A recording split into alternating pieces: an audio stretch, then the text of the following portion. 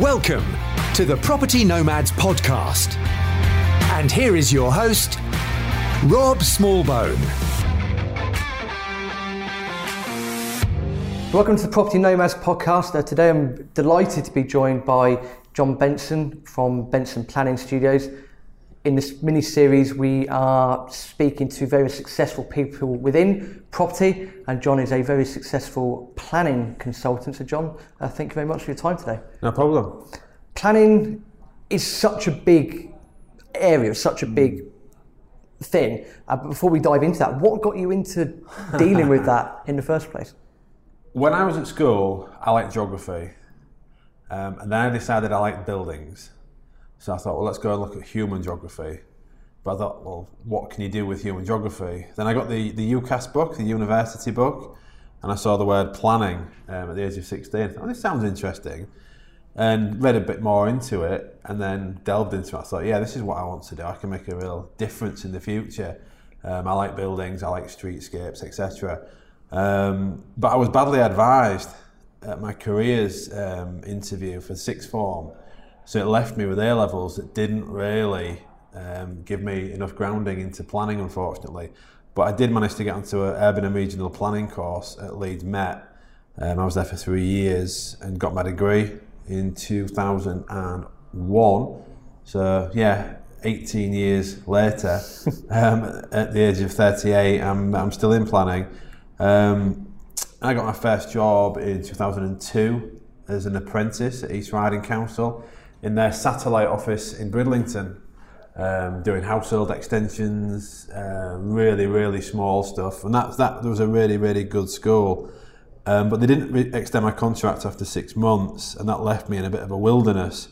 And then a job came up at Hull City Council in the enforcement team as a compliance officer. And I was lucky to have a really good manager there. And essentially I got fast-tracked right through the system, and in 2015 I became one of the planning managers. So it was a bit of a rocket through the system, working on all kinds of stuff in Hull. Obviously enforcement related issues, but things from new builds, conservation, industrial, healthcare, schools, and lots of conservation as well. But then I had a little bit of an epiphany in April 2016, and I thought, well, I've always wanted to do it from the other side, but when do I do it? And I thought, right, just do it. So I did it and left a really well-paid job, lots of security, and then I walked out of the Guildhall, and I can see it now, and I look back and I thought, Christ, what have I done? But I've never looked back. I've never ever looked back, and it's been the best decision ever. And you know, sat in the sunshine today, looking out the River Humber, it's fantastic. Yeah, you might be able to hear the wind in the background thinking about it if you listen to this. I say at the time of recording, there's whatever the storm's called. I don't know what it's called. Gareth. Is it Gareth nowadays? Now, yeah. So yeah, very blowy. Talking on epiphany moments. So when we had one when I was travelling. That got me into the idea of going into investing in bricks and mortar in the first place. Yeah. Was there a specific thing for that epiphany moment? Was it? Yeah, there was, because the planning consultants are quite niche. There's not a lot of us, it has to be said. And as much as I love architects, they were taking on the planning consultants role a lot of the time, and they were badly advising clients. And I was seeing this from the public sector. And one of the reasons that made me go on my own was this needed to stop. They need someone who actually knows about planning, about rules, about regulations, because planning is constantly evolving, rules are constantly changing. And while architects can do the sexiest scheme in the world, their knowledge of planning might be quite basic. And I thought, well, investors, developers, businesses, architects need this level of service. So I sounded out quite a lot of people before I left the council, and I said, do you need this service? And they were, yeah, we desperately need this service. We're trying to fudge our way through it. We've got no help. And yeah, we need someone with that knowledge and expertise to guide us through the system and make things easy and simplistic without all the hassle and us trying to work out what to do. That's good. So effectively found that niche in the market, yeah. Done your sort of area research, or not area research, but your sort of behind the scenes research of, is this a product or service that you need? Come back with a consensus of yes it is, and you've just cracked on. Exactly, yeah. I mean, a lot of them were doing these schemes and they were falling down on simple rules. I mean, every council in the UK has a local plan. Within that local plan are policies, wide-ranging policies, and architects, they don't keep up with things like that, and they shouldn't be expected to. They've got enough to do, but it's our job to advise them. Simple things like parking standards, legal agreements, bedroom sizes, all kinds of simple things that they're maybe not fully aware of. It's our job to make them understand that and input that into their schemes. In terms of when you would need a planning consultant, because many people that listen to the podcast might just invest in regular buy-to-let properties, the bread and butter stuff. Yeah. When would you need the services of someone like yourself? I think for simple things like your everyday household extension, your conservatory, your garage, you don't need a planning consultant. Architects are familiar enough with things like that. But it's when things get a little bit bigger. So obviously investors who are looking at things like new builds, flats, HMOs, they need to be aware of things like space sizes. And each council will have specific rules on parking standards, your internal space sizes, cupboard sizes, window sizes, things like that. Things that I know about because I immerse myself in the respective local plan. And it's important that they get us on board to work in conjunction with their architect to make sure that the plans are done as per the requirements of the local plan. Because if you're not meeting those standards, it's an immediate refusal of a scheme, and it's a justifiable refusal of a scheme as well. And some people do the simple things of wanting to convert a loft in a HMO, but if your window's not got a decent outlook where you can look at something, not just a skylight, that will fall down as well. And it's usable floor space. So it's getting that across to architects how important that is. But I think a lot of architects and people who think they know a lot about planning have had their fingers burnt in the past. So people see the value in getting a consultant on board, telling us, this is the building that we've got, this is the piece of land we've got, what can we do? What can we do with this? Without speaking to an architect first, who may tell them they can get this grandiose scheme, but sometimes the planning consultant can be the voice of reason, the realist in the project. This is what you can actually obtain from something.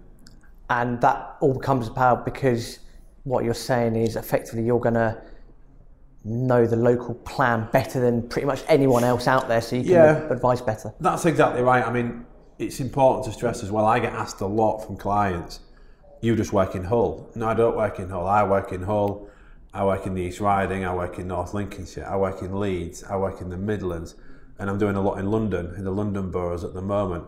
So once most local plans, they have the similar content, but then they get quite specific. So the London boroughs, for instance, they're very, very specific on room sizes and things like that, but it's a little bit more flexible as you come out. But yeah, immersing yourself in a local plan, that's my version of a Bible, essentially.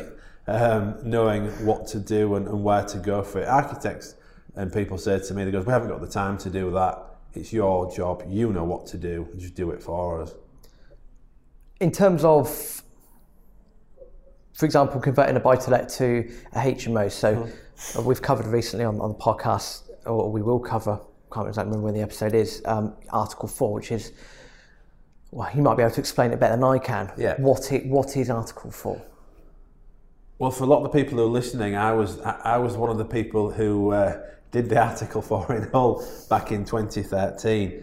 Essentially, in Article 4 for HMOs is councils are quite concerned about the lack of family housing in certain areas. There's an over-proliferation of shared houses, predominantly students, and these areas were becoming quite degraded. Students are quite transient. There was bad management practices, things like litter, graffiti, vandalism, antisocial behaviour, and the councils needed to stamp that out. And there was a problem in Hull. Some streets were 80% occupancy with HMOs, which is astonishing, really. And in the summer, when the students left, these properties were all empty, and there was an increase in spiking crime. So it's not to say you can't do HMOs, or flats in Article 4 areas, but they are more heavily restricted, and there tends to be now a percentage of no more than 50% of units can be in shared accommodation on any particular street, and a lot of those in our locality are at that as well. And in Leeds, for instance, most of those are way over that. So there's no real justification for any more. So it's important that I get calls from investors all the time saying we've seen this property in such and such area who aren't familiar with the particular locality, but I immediately inform them as well of what the pitfalls could be if they do embark. So if I've got a 3-bedroom mid-terrace property, a family house, so C3 classification. Now, if I want to convert that to a 6-bed HMO, but I'm not in an Article 4 area, then I can just go ahead and do that, is that right? You can, yeah. You can go up to a 6, it's generally they say 6 occupants, but 6 bedrooms is the rule of thumb within local authorities. And once you go above that, it becomes a use class of its own called sui generis. So it's not a use class of any particular kind. And then you would require planning permission, and then you have to look at things like cycle parking standards, car parking standards, etc. So that brings in a whole lot more, not difficulties, but things that you need to assess. Whereas if you were doing something under permitted development at 6 beds. Fantastic. And then just going back, just to clarify it for people that are listening, so go back to that same 3-bedroom mid-terrace property. Yeah. If I was to then look to convert that to a 6-bed HMO, but I was in an Article 4 area, I would then need to go through planning permission. You would. I mean, I'll use Hull as an example. At the minute, within Article 4 areas, that they're wanting applications for anything more than 3 bedrooms, which is quite low. So there's quite a lot of planning apps in at the minute within the Hull City Council Article 4 area for small HMOs, whereas normally they would have been fine. And I think it's also important to make people aware who are listening to this as well that a lot of the properties that investors are buying are long-standing HMOs but have never had planning permission. So they're buying them and solicitors are asking for decision notices when did it get planning. And I think this is really important because a lot of people who've come to me, I've had to apply for a certificate of lawfulnesses. So that's an evidence-based exercise. So we get things like tenancy agreements, bills, information from council tax to show that it's been a HMO longer than the inception of the Article 4. So effectively, once you've finished, assuming everything goes well, you get planning or you're doing it under permitted development, the minute, and again we're just focusing on HMOs for this, but the minute that's done, it's important to then get a certificate of lawfulness. It is. And how do you go about getting one of them for the benefit of people? It's the same principle as a planning application.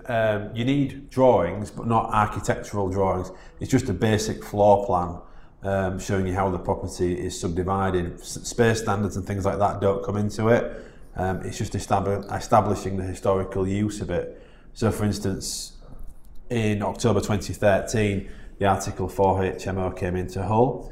So if there was a 3, 4, 5-bed HMO that's been in use since before that time, which didn't require planning before the inception of it, the council need to know, is that the case? You could just be telling us that. So for a lot of my clients, we pull together all the evidence, and you can also get things like witness statements. So if you're struggling to get tenancy agreements from people, you've got a solicitor. A solicitor can do a proper witness statement, which has a lot of weight with the council. Most of them are generally successful as long as you've got enough evidence. Makes perfect sense. So it's really about doing your homework and getting as much paperwork in as possible, working with the right people in the right circumstances. Indeed, yeah, that's correct.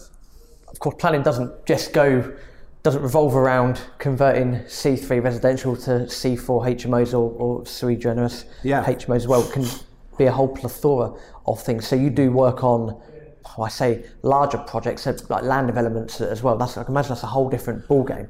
It is. I mean, new build developments in urban areas, in rural areas, are a whole different ballgame. I mean, the first things first, you'd always meet with your client to get their expectations about what they want with this piece of land.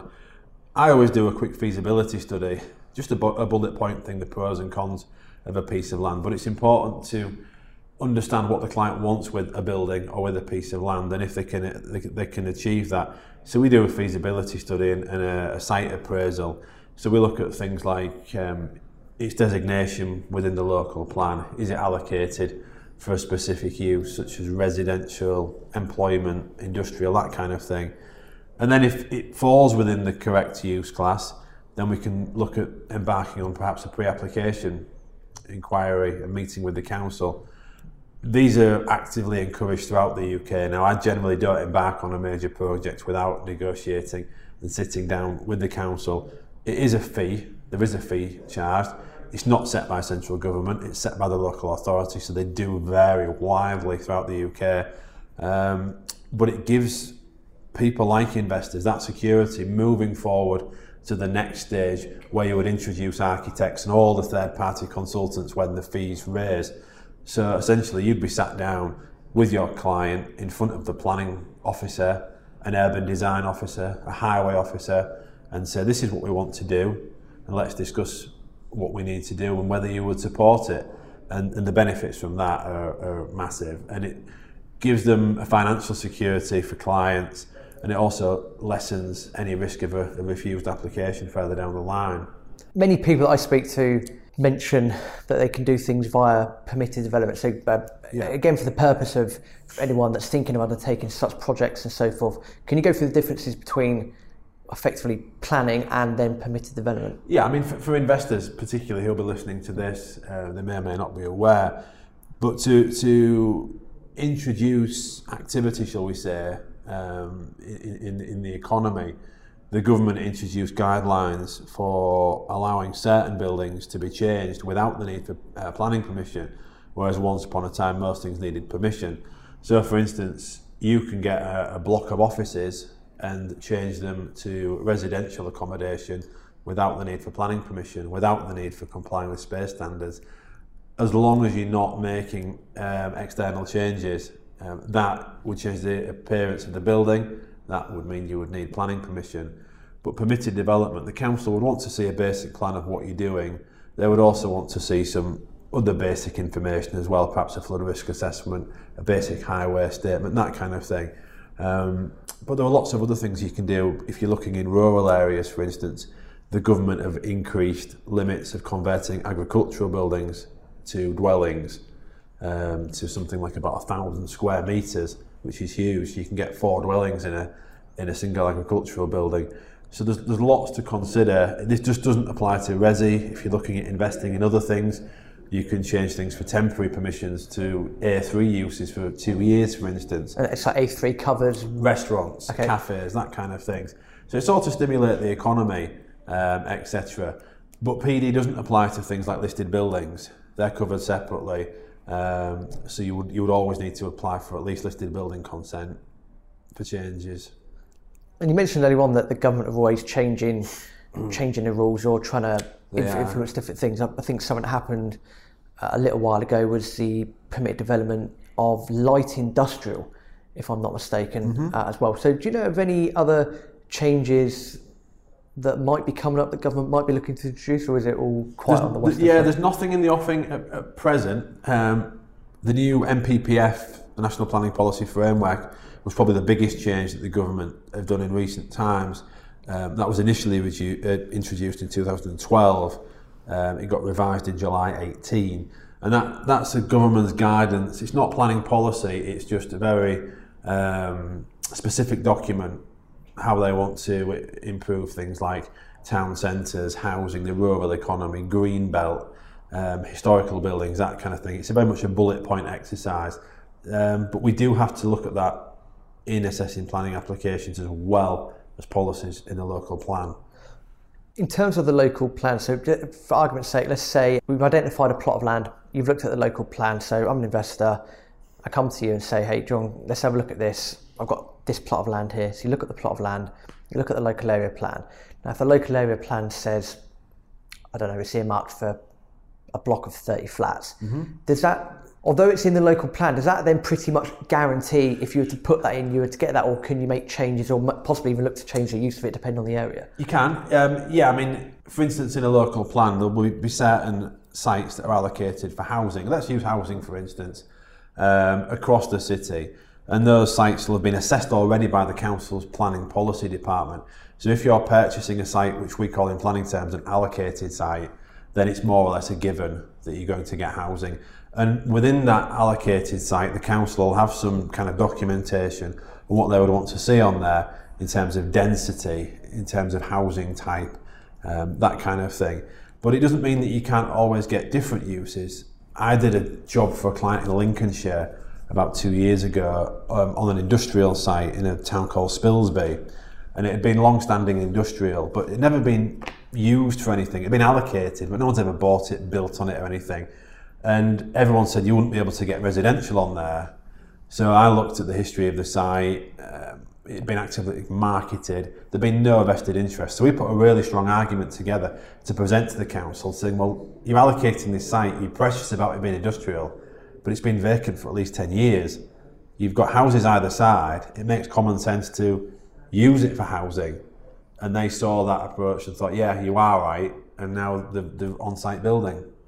That's a great example of how a planning consultant such as yourself can add an extreme amount of value, not just to your clients and to the council, but to the local area in general. Yeah, absolutely. I mean, we do lots of vacant buildings as well that are potentially in commercial and industrial areas, things like pubs and so on, that have been run down for a long time. And there's maybe no other viable use apart from flats or HMO, but it's using a planning consultant to sell that to the council.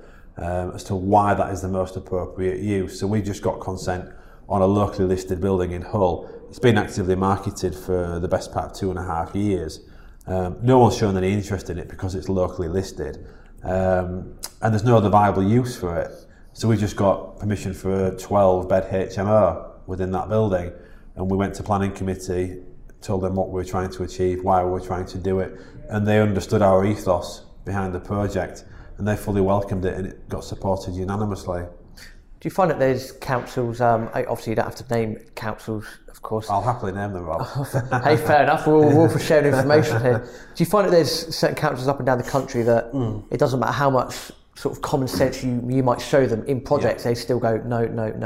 Yeah, there are some authorities. I mean, for instance, across the Humber Bridge on the South Bank, North Lincolnshire Council, I'll talk about the good councils, I won't name the bad ones, I won't shame them. But North Lincolnshire Council, a really small local authority, but they're really open-minded to looking at new things on new sites. And North Lincolnshire Council, while we're on it and just deviating, is a really good example because each local authority in the United Kingdom has to have a 5-year housing supply of land. Most of them do, but some don't. And North Lincolnshire doesn't. And I'm sending a lot of investors over there. The reason being is because their housing requirement land supply is at 3.9 years, which in planning terms is chronically low. So they're opening up sites on the edges of villages and edges of towns, which would normally not get planning, but they're open to them. And that is a really, really interesting thing, because if you come to us and say we've seen this site on an edge of a settlement, you generally wouldn't get it unless it was 100% affordable housing. But in North Lincolnshire, you can get really big housing developments. The land's cheap, the returns are excellent, and it's great for commuting as well. In terms of having land around villages, and again, people might be familiar with it, they might not be familiar with it. You hear the terms green belt and I think brown belt bandished around quite a lot. What are they and what are the differences? I mean, brownfield is... Brownfield it covers a wide range of things. Brownfield sites, it's essentially previously developed land. So it could be an empty building. It could be something that's had something demolished on it. But also we're finding more and more now that councils are looking at things like paddocks and things like that and saying, well, yeah, they've had a use on them. It may not be a building that's been levelled, it may be green, but it's not used for something like agriculture, which councils are precious about. Greenfield is, you'll see the programmes on television, people are very precious about greenfield sites. It's not to say you can't build on them, but it is very difficult and it is time consuming and it's expensive. You can get sites, affordable schemes, very much on edges of settlements, edges of villages, edges of small towns, but the returns and things aren't particularly good. So it's always best to look at brownfield sites, but also if you're driving through a town, a village, a city centre, and you see something, and you think, we could do something with that. Speak to a planning consultant, and they'd be able to get the most out of that for you. They'll be able to think of something different.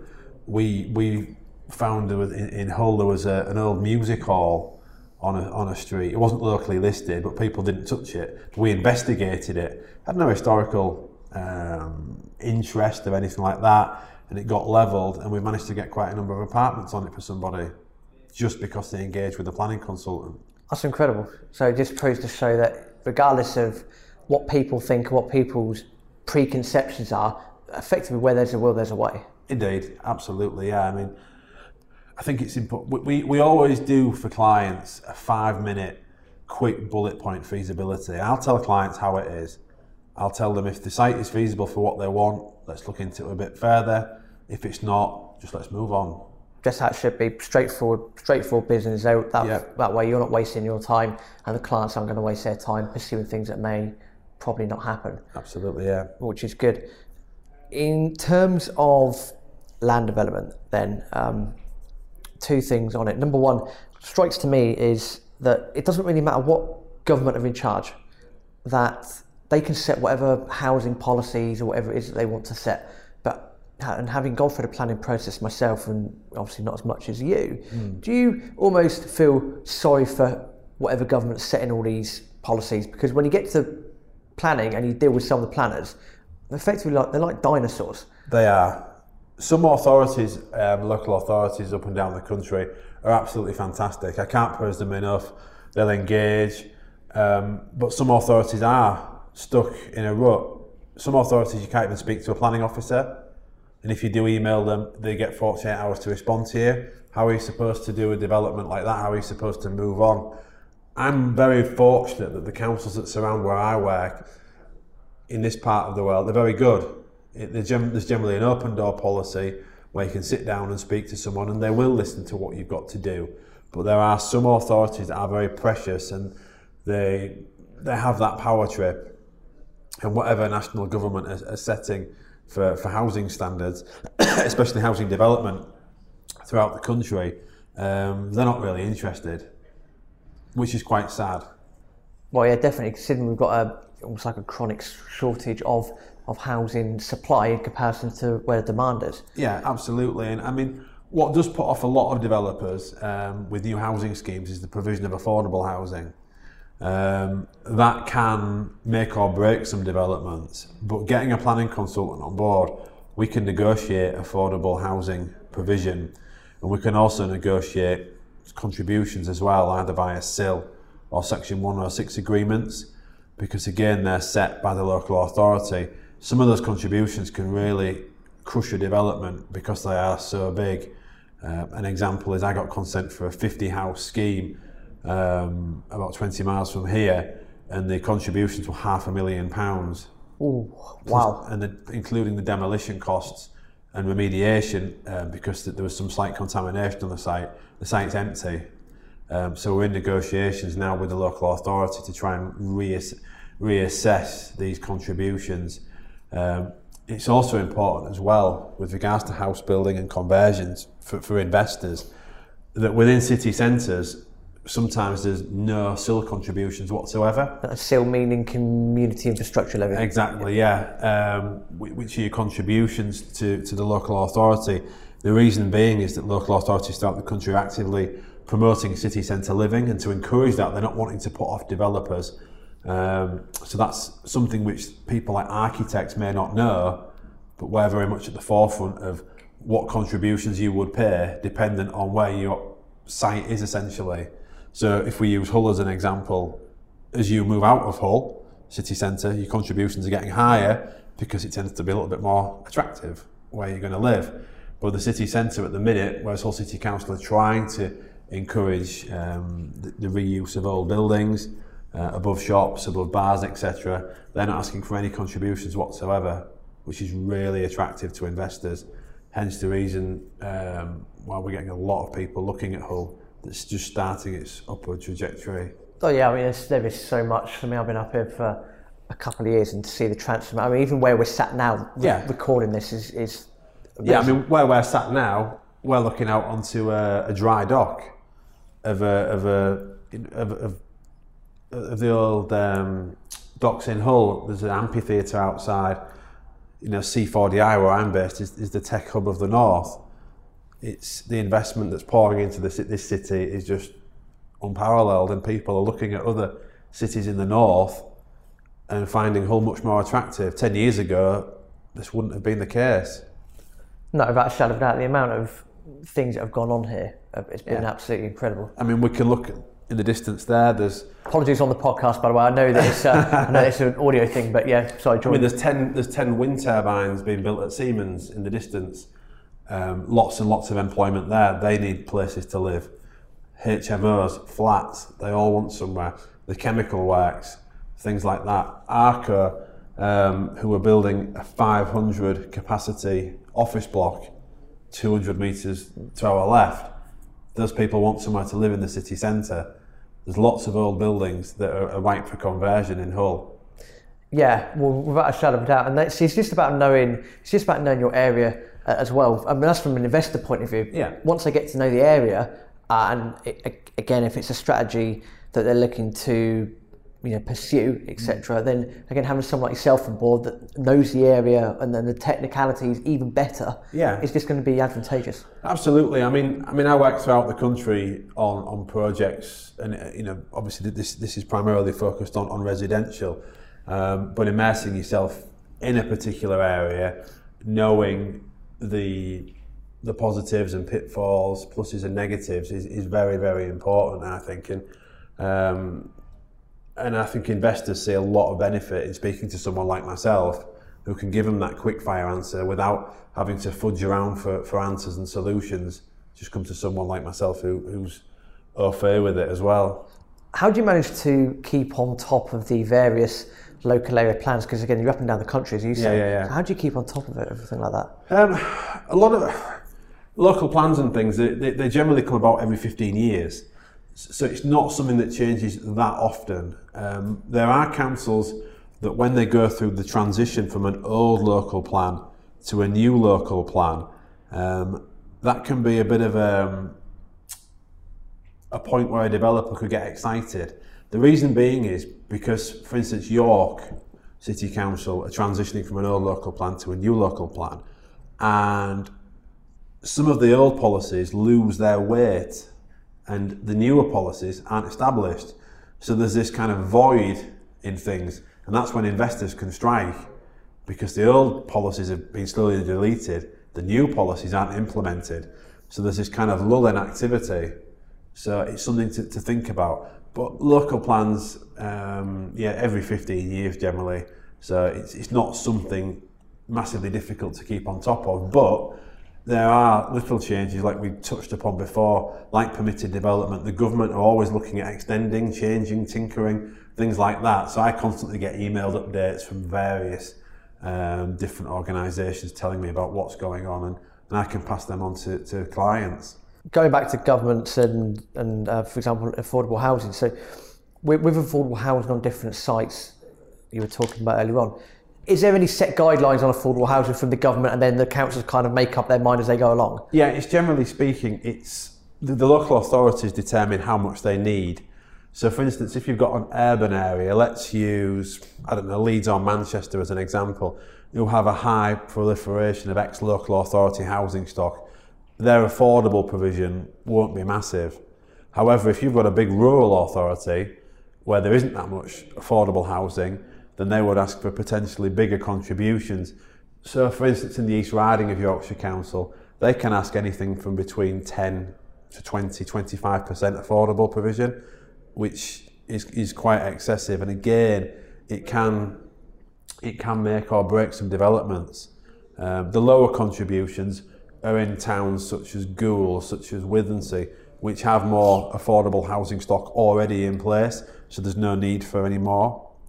Do you find from your experience then that I'm not going to say the greed of the local authorities, probably not the best way to put it, but the requirements of such things, such as affordable housing and CIL and Section 106, because there's quite a reliance on that, do you find a lot of deals are make or break because of those exact factors? Yeah. I mean, it's a really good question, Rob. I mean, we've just had a scheme for an apartment block containing 14 apartments on a really narrow site.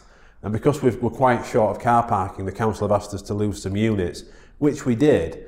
But now they're asking for big contributions.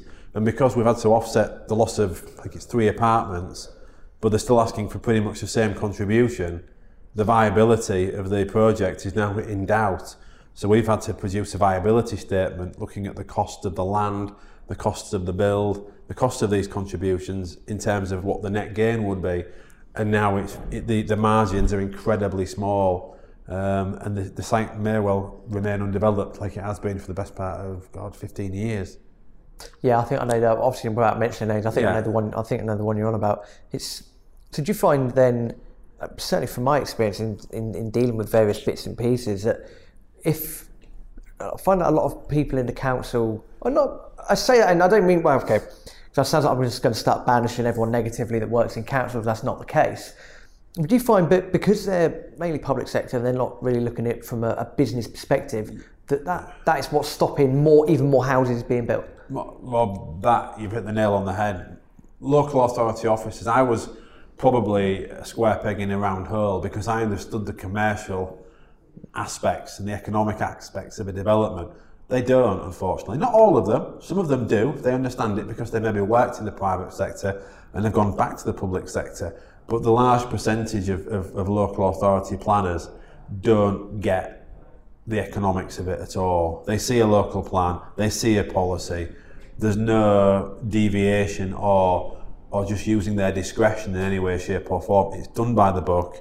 And it's like, well, would you rather see a vacant building, a vacant piece of land, than see it developed? And that's why I'm quite lucky where I work in this particular part of the country in the northeast. Generally speaking, most authorities have an open door and they will look at that aspect because they are seeking inward investment. But believe you me, some of the authorities are very, very archaic in their approach. And then people wonder why stuff doesn't get built. Exactly. Yeah, exactly. Why there's an absence of development. I mean, Hull, is an industrial city, but the amount of development taking place here, and the council are so forward thinking. They're producing documents, master plans. They've got a massive regeneration team. They're wanting development. They're wanting investment. Some local authorities just are 20 years behind this. They don't have any strategies in place. Why would you want to invest somewhere which isn't looking to the future? They're not looking at 10, 20, 30 years down the line. Whereas somewhere like Hull, it's so refreshing and it's easy, Rob. It's easy here. That's good to know for anyone that's looking to invest in Hull that might be looking to do these sort of projects, or even if you're not investing in Hull, to be fair, because you work nationwide, it's having that plethora of knowledge from those years of experience that really makes you stand out. Yeah, absolutely. I mean, some of the newer authorities that I've worked with up and down the country, I found the same approach. It's been refreshing. But again, like we said before, some of them, and investors probably from London will understand that the London boroughs are particularly difficult. Constant changes of staffing, massive workload, things like that. That's difficult. But if you get a good relationship, a good rapport with the planning department, with the planners, planning shouldn't be difficult. It should be easy. We want development. We need development. We need thriving towns, city centres, etc. Why should it be difficult? Well, that's an even better question than the ones I think I've given you. Why? Well, yeah, why?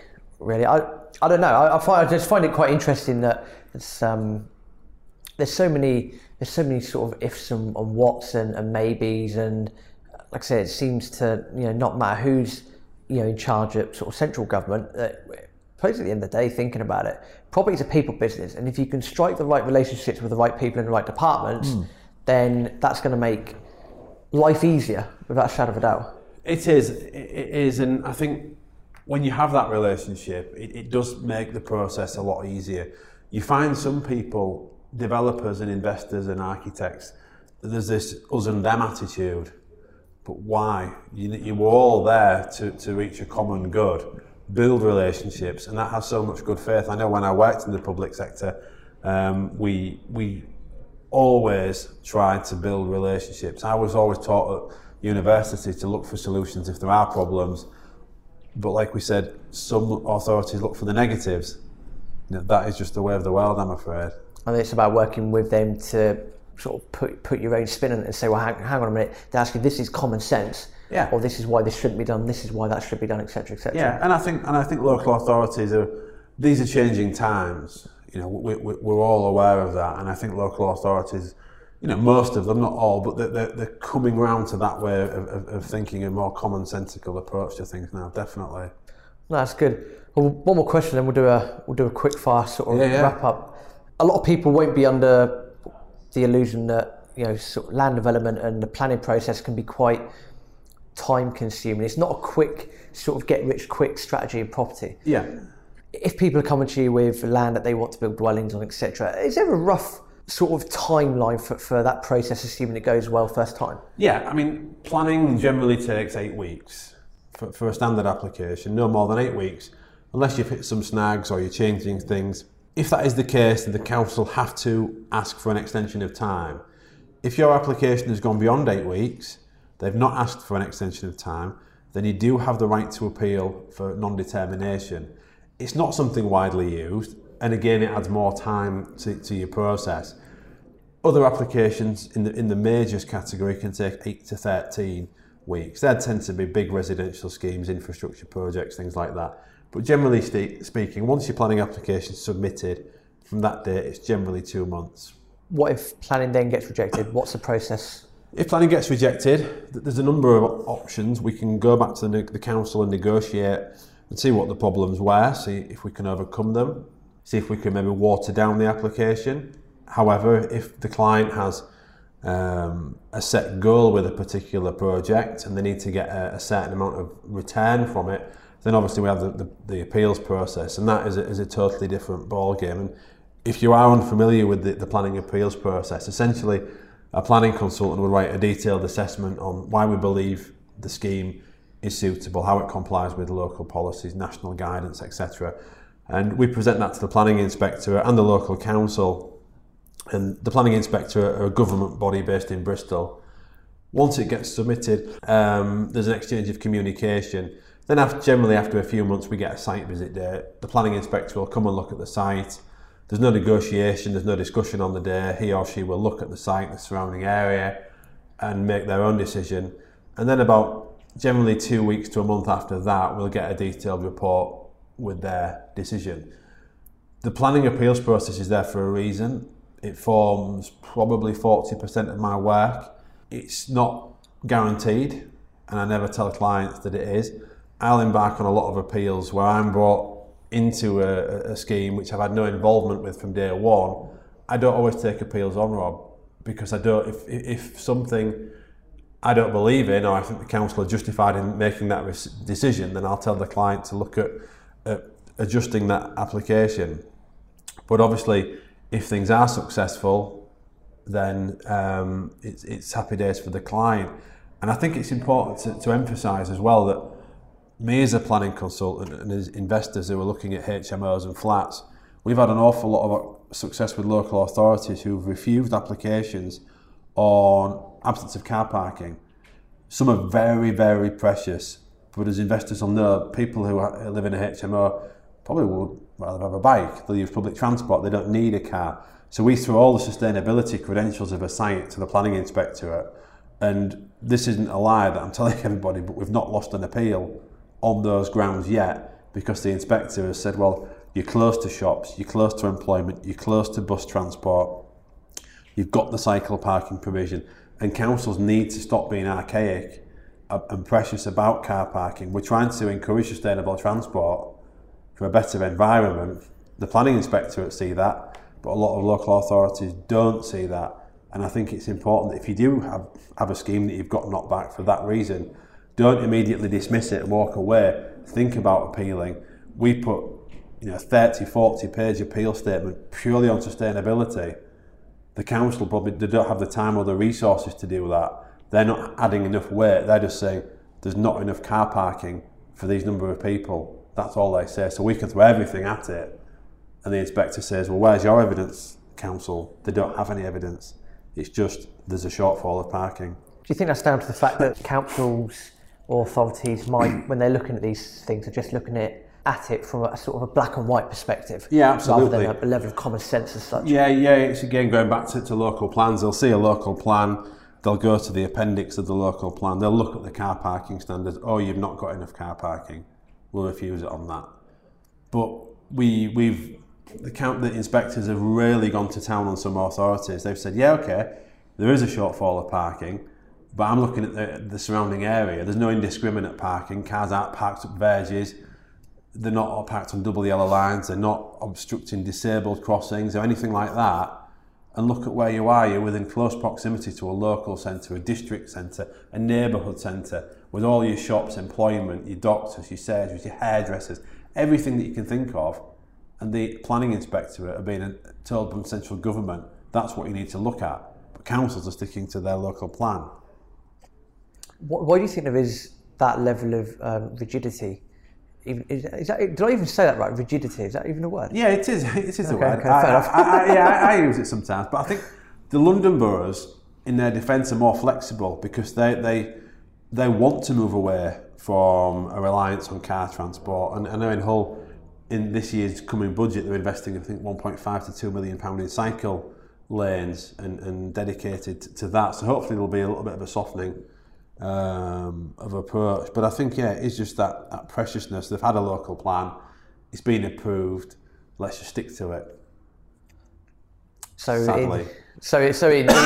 In theory, if people were able to just apply a little bit more sort of common sense and try and see not just black and white, but almost like the sort of grey areas and come to these sort of agreements by working with each other, then the planning process could be much more efficient sometimes than it already is. Yeah, I think you're right, Rob. I think it just needs that common sense approach from everybody to look at it. And these particular authorities, where we've won appeals, they're still refusing applications on the same grounds.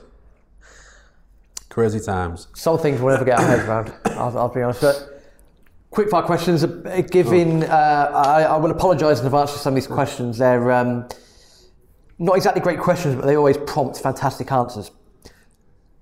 What is the best piece of advice that you've ever been given? Well, I mentioned this to you the other week when we met. I've got a client, probably about 80 years old. He owns a skip company. He wears a flat cap, rattles his change in his pocket, pencil in his ear, cigarette in the other ear, and he's been there, he's seen it, he's done it, he's got the t-shirt, and he says, John, I'll give you one piece of advice. It'll take you 5 years to build your business, but it'll take you 5 minutes to have it destroyed. He said, just be honest, truthful, and just do a decent job. So that's all people want, he said. So I often call in for a coffee just to get the wise words of Bernard. But he's like I say, he works in skips in the waste industry, so he's seen everything, and he's a fountain of knowledge, and I like that. And I like listening to people, older people especially, who've got that life experience. And you know, a lot of people who think they're it, should we say. I give people like that all my time. On the flip side, what is the worst piece of advice you've ever been given? The worst piece of advice?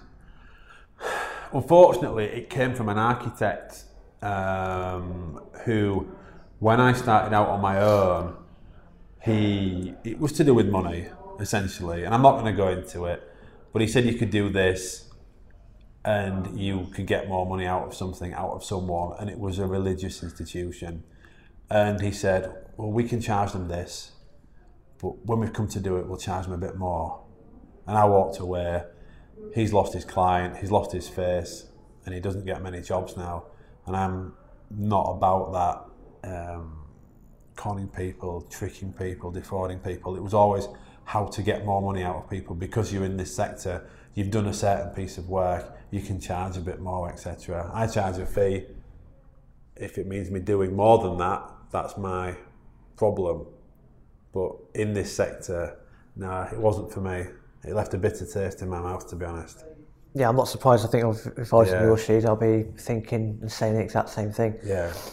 Why is it important to have a network? I have a really, really tight network of people that I work with, and I think that the key word is trust. It's having those people who you can trust, who you believe in, who you can work with, who are honest, reliable, etc. You see all these people. I mean, I'll give you an example. A friend of mine's got 5,000 friends on Facebook. I don't know about you, Rob, but I don't have 5,000 friends. So I think you need that tightness. And it's just, in business sense, it's just getting things done easy.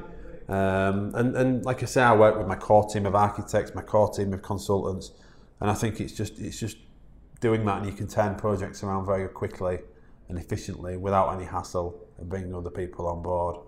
Good stuff. And last one to wrap up. What one piece of advice would you give to someone that is in limbo over making a decision? Just do it. Do it. I dilly-dallied for years about work and things, and I thought, shall I do it, shan't I do it?